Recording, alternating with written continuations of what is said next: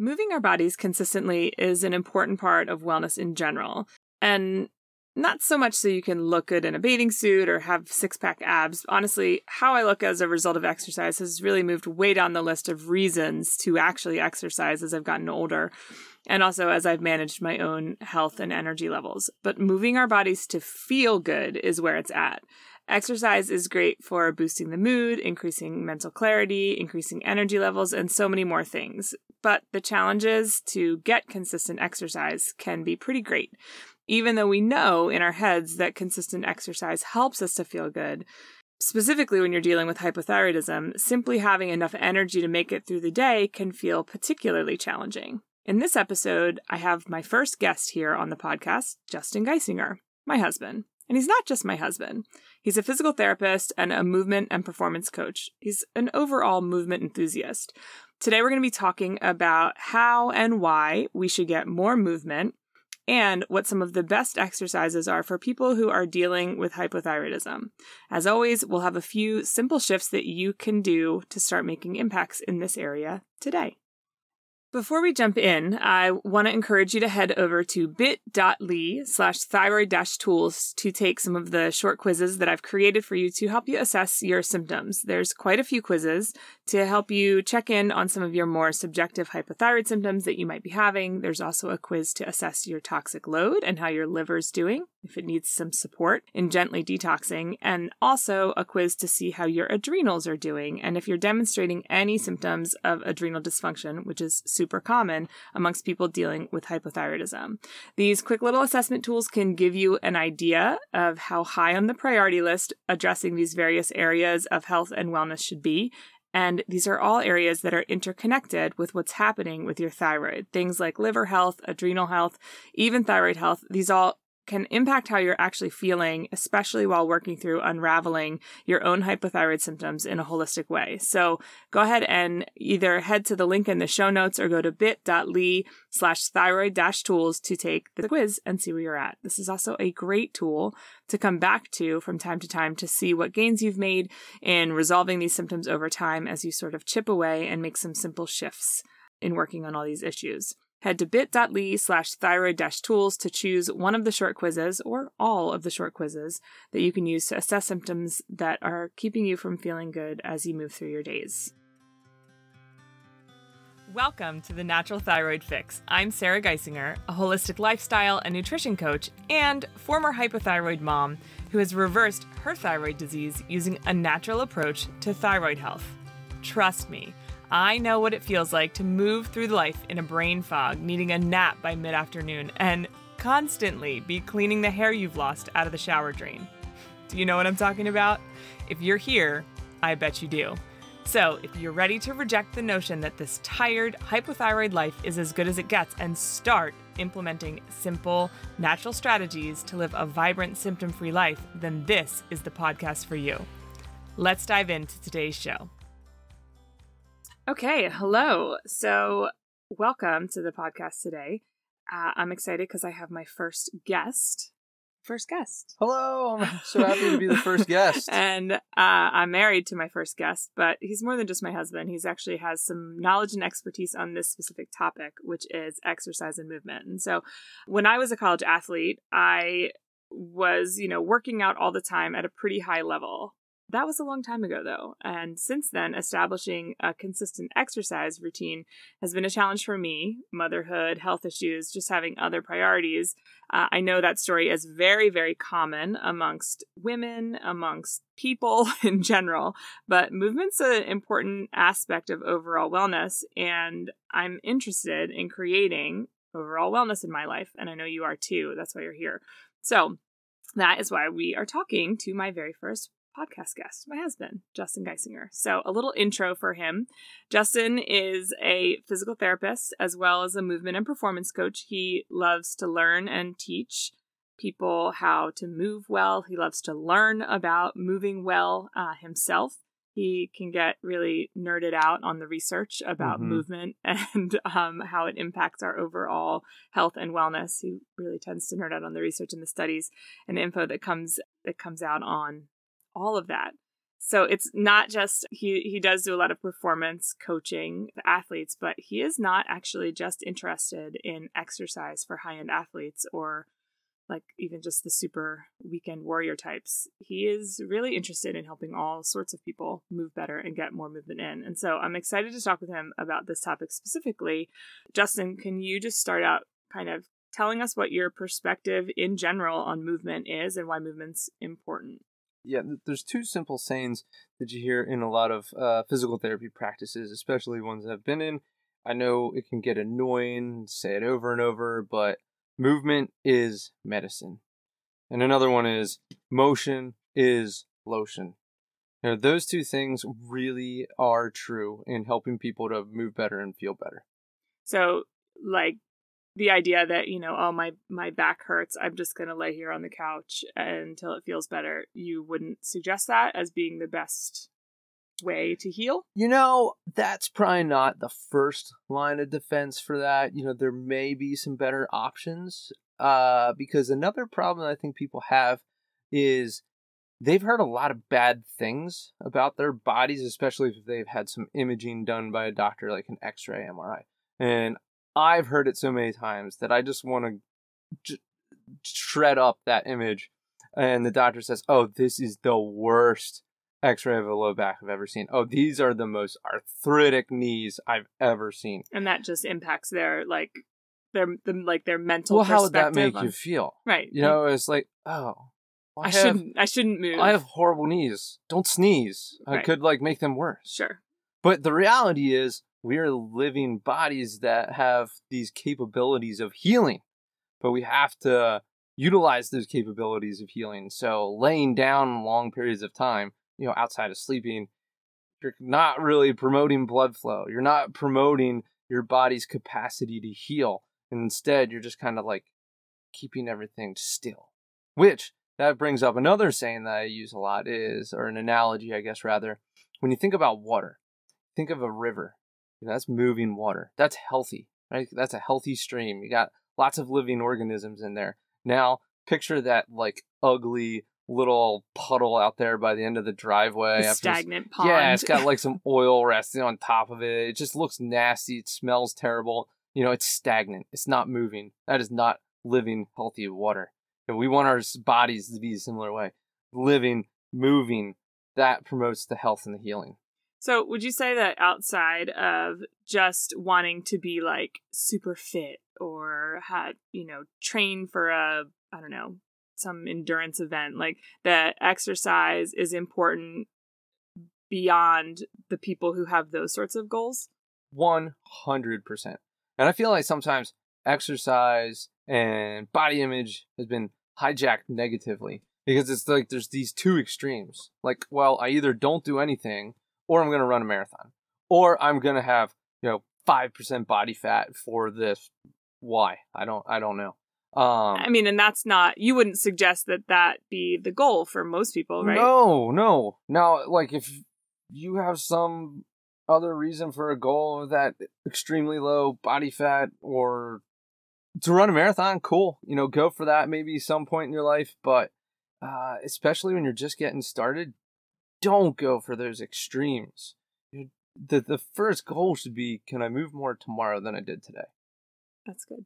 And that is, I think, an important question or an important point to kind of keep coming back to is that we are not talking about exercise as being this intense thing where you're trying to, cut a bunch of weight and get super in shape and be able to run however many miles. The goal is just to move more, right? Would that be a... Absolutely. Yeah. Wherever you're at, can you do a little bit more? Can we add some to that load? We don't have to do a couch to a marathon program or even a couch to 5K program. We're just saying, can we just go from couch to the mailbox? Would you say that so you see a wide range of different patients and clients in your physical therapy work? Would you say that the majority of people are not getting enough movement, enough exercise in their days? Or are people, where from your perspective, what's the average person looking like in terms of movement? Are they doing all right? No, they're not. Now, you got to understand I'm also having a biased population here because most of the people I see are already hurt.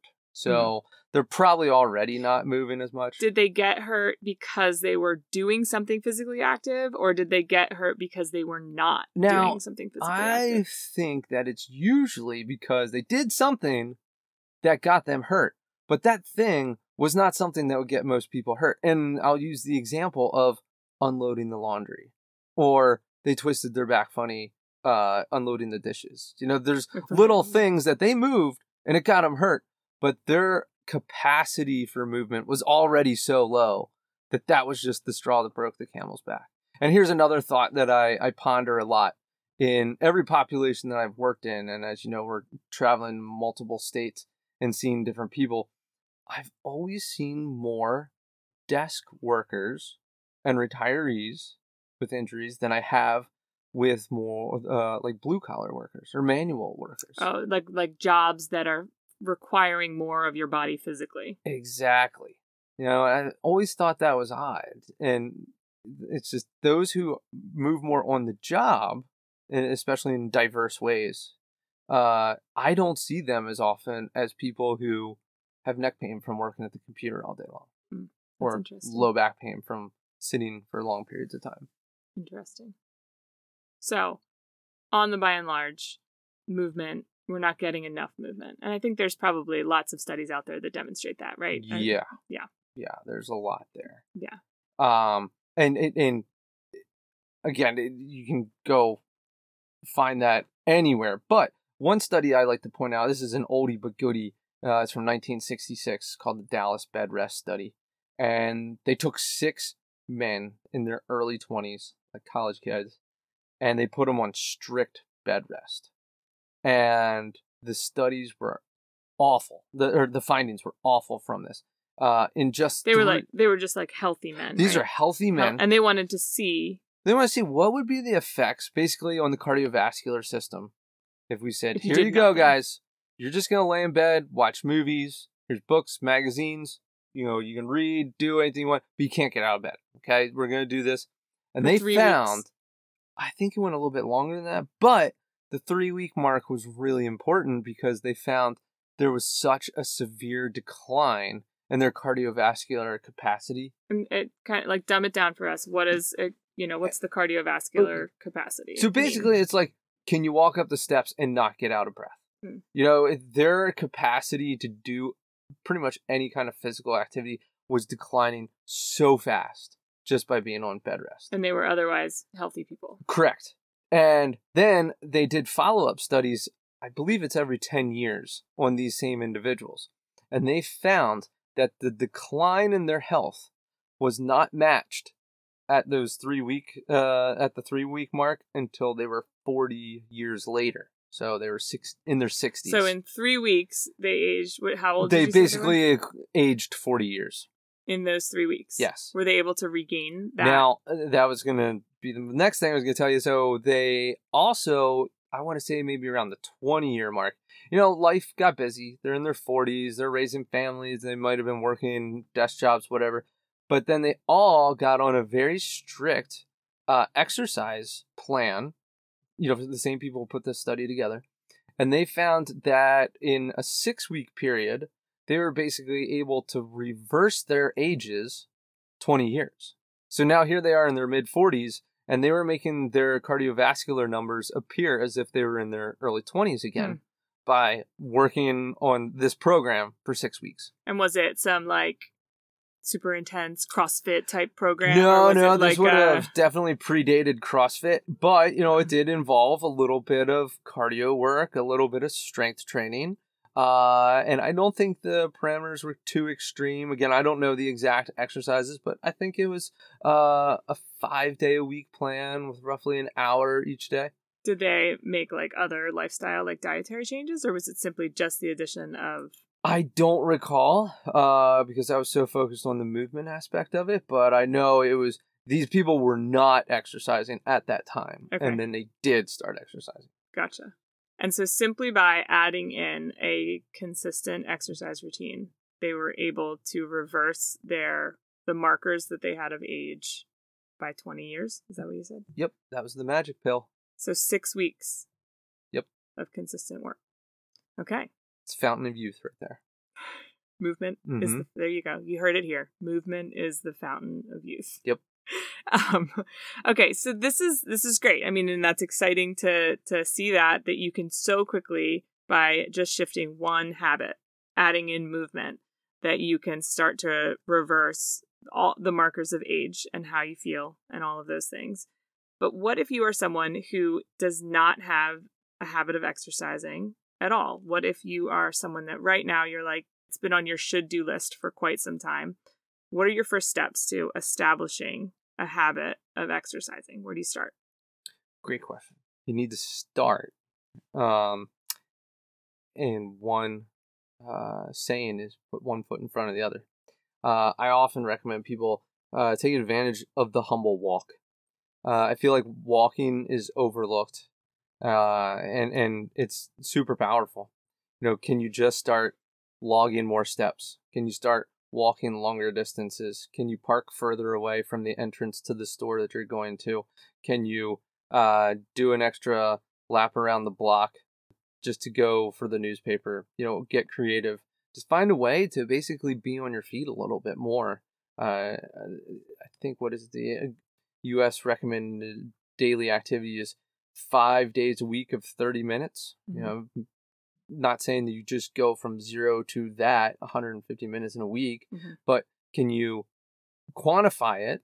And that way it can be encouraging yourself. I feel like a lot of people think that it's boring to have objective measures, and I do that a little bit too much maybe. But hey, if you track it and be like, look, I was only walking 10 minutes a day and now I'm at 15. Cool. It's so another way of patting yourself on your back instead of having this vague, well, I think I did more. But now you can definitively say, hey, look, I'm doing more. I'm doing more than I used to. And that can be an encouragement in itself. So are you a fan of things like fitness trackers, like a Fitbit or Apple Watches that track steps and help you kind of keep tabs on it that way? Yes, if it's easy for you. Okay. For some people, technology, that's going to be overwhelming. Gotcha. So just having the goal of a 10-minute walk Correct. Is good, as instead of saying I'm going to get 10,000 steps in a day. Because to other people, having that fitness tracker or that gadgety thing, that is encouraging. And that is like the motivating thing. So having as many encouraging things in your life there to help you along the way. Right. And fewer barriers of entry. Exactly. Right. How many hurdles can you get out of the way? What about do you feel like it's important for people to set aside like a specific exercise time, or to just work on increasing, like, I don't know, not taking the escalator, parking, far away from Target and walking from the back of the parking lot? Like, which is better? Does it matter? Again, maybe both, right? One, yes. Can you park a few spaces away? Cool. Well, that was easy. Now, could you also allot maybe 5 minutes? I mean, we're talking small increments here. You can even call them exercise snacks. If you have the time to just have an extra minute to go up the flight of stairs in your home one more time in a day. If you can go from sitting to standing 10 times instead of one time, what can you do to just get a little bit more than what you did before? I've heard you talk about non-exercise activity. Yeah. So how can you, again, that's like, how much can you put more time on your feet, right? So instead of being like sitting in your cubicle as a desk worker all day. Right. So instead of going to drive-through for dinner, can you stand and prep a meal at home? Instead of sitting down to fold your laundry, could you stand up and fold laundry? How many different ways could you change to have more time on your feet, basically? How many little things can you do on your feet when you're not sitting or lying down? Yeah, and we talk a lot on this podcast about like stacking habits where it's easy. What are you already doing? How can you stack something on top that's going to promote like a healthy, simple lifestyle shift? Love it. Yeah, so, and then you don't even have to think about it, because if it's a stacked habit, you're like, well, it's a no-brainer. I'm standing here folding my laundry on Friday night while watching fill in the blank. Sure. Okay, so sometimes one of the challenges that people who deal with hypothyroidism have, or adrenal fatigue is another one, is that exercise just sort of pushes them over the edge. Like they do a workout and then they need to take a nap, or they can't recover their muscles, maybe feel sore for days. And that can be a barrier to creating an exercise routine because it feels like it costs you a lot. You can barely make it through the day while you're working through hypothyroid issues. You know that movement is important, but you also can't afford to not have energy for the next 2 days or your muscles to be sore for the next 2 days. So what might you suggest for a person like that? How can a person like that start to incorporate movement and exercise and all the things that you're suggesting? First, I would encourage looking at the variables that you can control. Sure, there are some things that are beyond your control, but what are some things that you can do?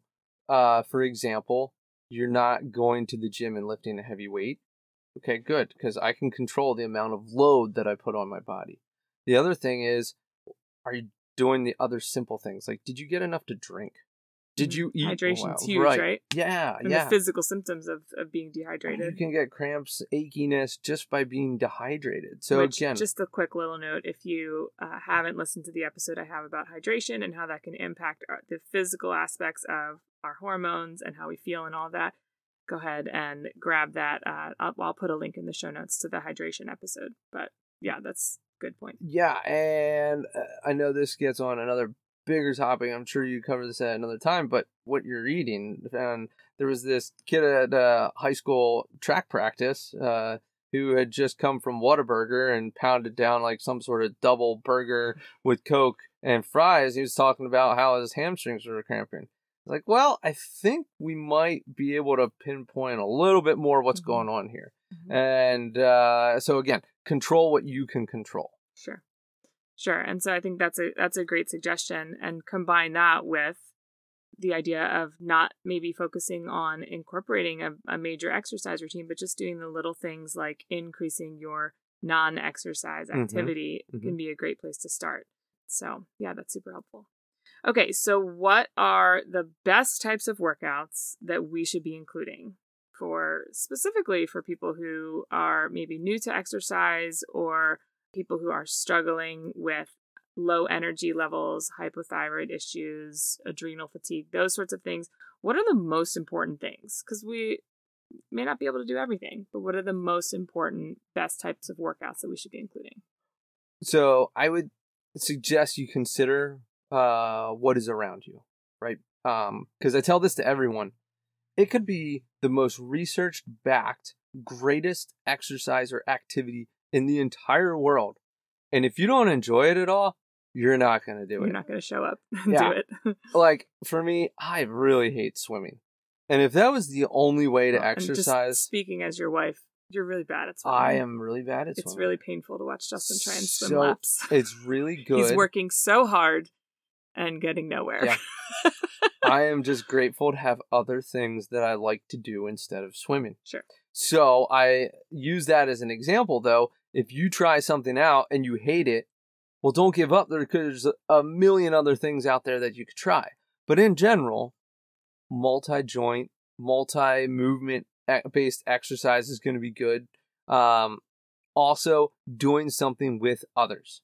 So even if that is, again, just the humble walk, do you have somebody you could go walk with? And then if you can walk outdoors, getting more vitamin D, your habit stacking again. Hey, I walked outside with a friend in the sunshine. It's fantastic. Then you could maybe open up doors there to new activities. We've seen there's lots of fun clubs all over the place, whether it's the Tai Chi club, the yoga club, the archery club, whatever it is, there's lots of flavors of movement out there. So again, you find the thing that you think you might like, explore that a little bit, then maybe you add it in with somebody else, and also we're removing barriers to entry, right? So if you had to drive an hour to go do that thing and you only kind of like it, well, then maybe you shouldn't really do that, right? What's like right outside your door that can just help you to open up more doors into that whole new world of movement? Sure. Okay, so start with the easy things. just to kind of nail down some details on walking. If you're going to start a walking habit, the humble walk, Mm-hmm. put some numbers on that. What should be the goal for that? A good aim. The top goal there maybe would be 8,000 steps in a day. Okay.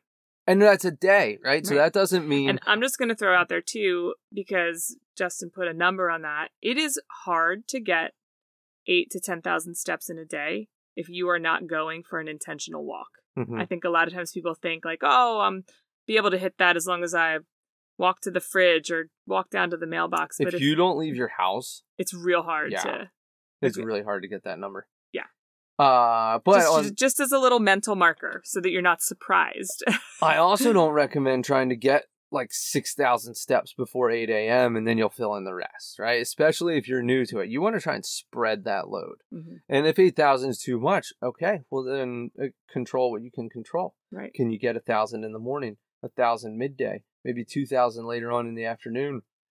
Again, spread that out because your capacity then will be greater if you can spread the load so that you don't do it all at once and then you just hate the rest of the day. Right.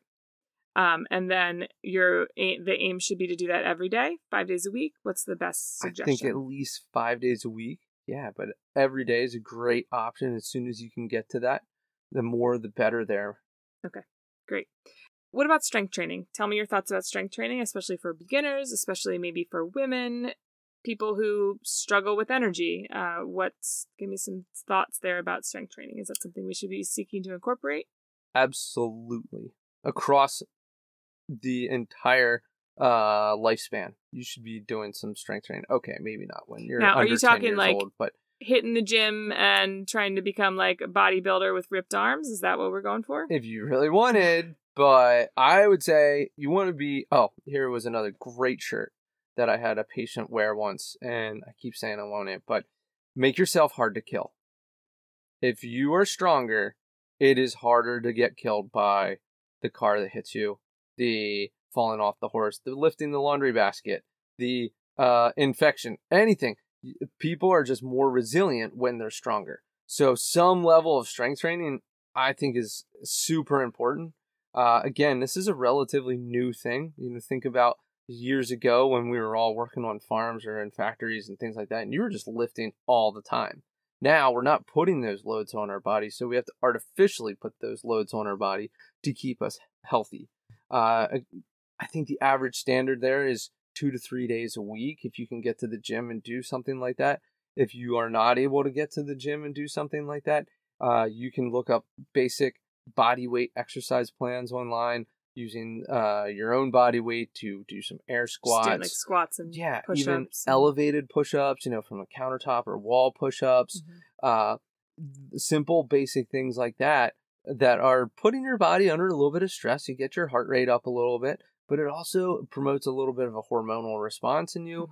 Depending on how hard you go, you get a little bit of an endorphin release, which might make you feel a little bit happier for a little while. Again, and you can attract this for something objective. Can I do 10 squats? Can I do 10 wall push-ups? Now I can do a counter push-up, then a floor push-up. There's lots of different ways to grade that. You can always add or take away the effects of gravity on you to do some strength training. Gotcha. Good. Okay. Do you have any closing thoughts and before we wrap things up here? I just encourage you to not give up. That's good. Some days you're not going to want to feel like moving at all. But nearly every day after you do, you don't regret it. So sometimes the hardest thing is getting started. True. Which is another great reason if you have accountability, like a friend, a group that you're a part of. So then when you don't want to do it, they can check in and say, hey, are you going to come? And again, you almost never regret doing it. Yeah. All right. Well, as we do kind of every episode, I like to make sure that I give you some simple shifts that you can do, even implement today.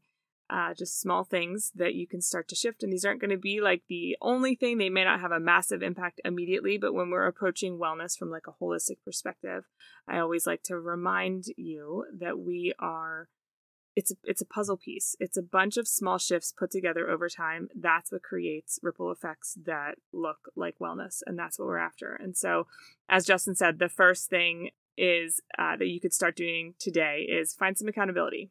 Find a friend, right? That's and there's a lot or of spouse. Or spouse. Well, yeah. In my experiences, spouses are not my favorite accountability partners, but maybe that's true. Not the same for everyone. Yeah. Okay, so have accountability, have a friend. The second thing is, you mentioned when we were talking earlier, a second thing was to have a goal. Can you talk a little bit about that? Yeah, kind of like what we were just mentioning there with the walking. Can I get to 8,000 steps? Mm-hmm. Okay, great. I did it once in a week. Can I get it to it 5 times in a week? Mm-hmm. Okay, now let's say you want to hike. There's a certain spot in your town or something. Oh yeah, I'm going to walk from point A to point B. Or then maybe you want to even load that with some sort of edible, scrumptious reward at the end. Like, I'm going to walk from here to there and get that sundae, that croissant, whatever it is that you really want. You got to walk to work to get to it and then reward yourself. Mm-hmm. The third thing that you can do today is just seek to increase your non-exercise activity. Can you talk about why that's important, Justin? Yeah, so the more time that you're spending on your feet, the more durable your body is becoming. Another law in the world of movement called Wolff's Law, which shows that when you put more pressure or more load on a bone, that bone then becomes more durable and stronger, especially as we age, especially women. When you're sitting more, when you're laying more, you're not having that load on you, you're in greater danger of developing osteoporosis. So non-exercise activities such as prolonged standing, prepping meals, doing chores around the house, things like that, those are all things that can help to promote more load on your body on a non-threatening way to help you build up to the next step.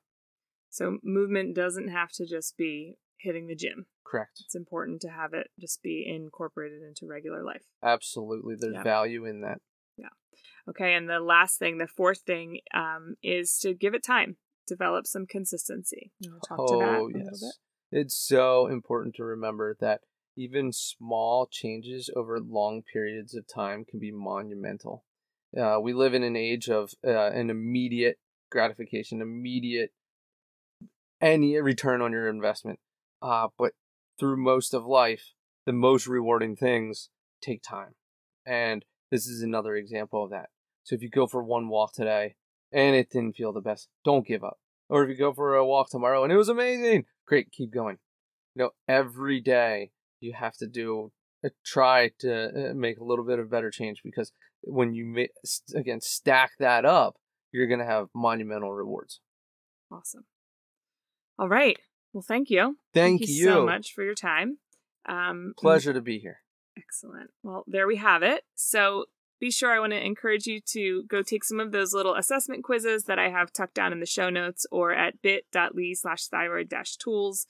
Lots of different things for you to help sort through what you should be prioritizing. But regardless of which area you need to prioritize, getting more movement and exercise into your days is beneficial to so many aspects of health. So you can start working on that. I hope you are able to apply some of these things and make small shifts towards feeling healthy and good.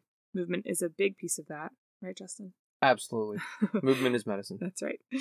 And I believe that when you start to make those small shifts towards feeling healthy and good, when you do it that way and you focus on doable lifestyle shifts, living a symptom-free life is totally possible. And I want that for you. Real quick before you go, if this show has helped you in some way, then I know that it'll help others too. So please, head over to iTunes, subscribe, and then leave a review so that more women can find health and healing too. And did you know that you can have an incredible impact on the women who deal with thyroid issues in your circle? Yep, that's right. All you have to do is take a screenshot of this podcast, tag me at natural.thyroid.fix, and post it in your stories.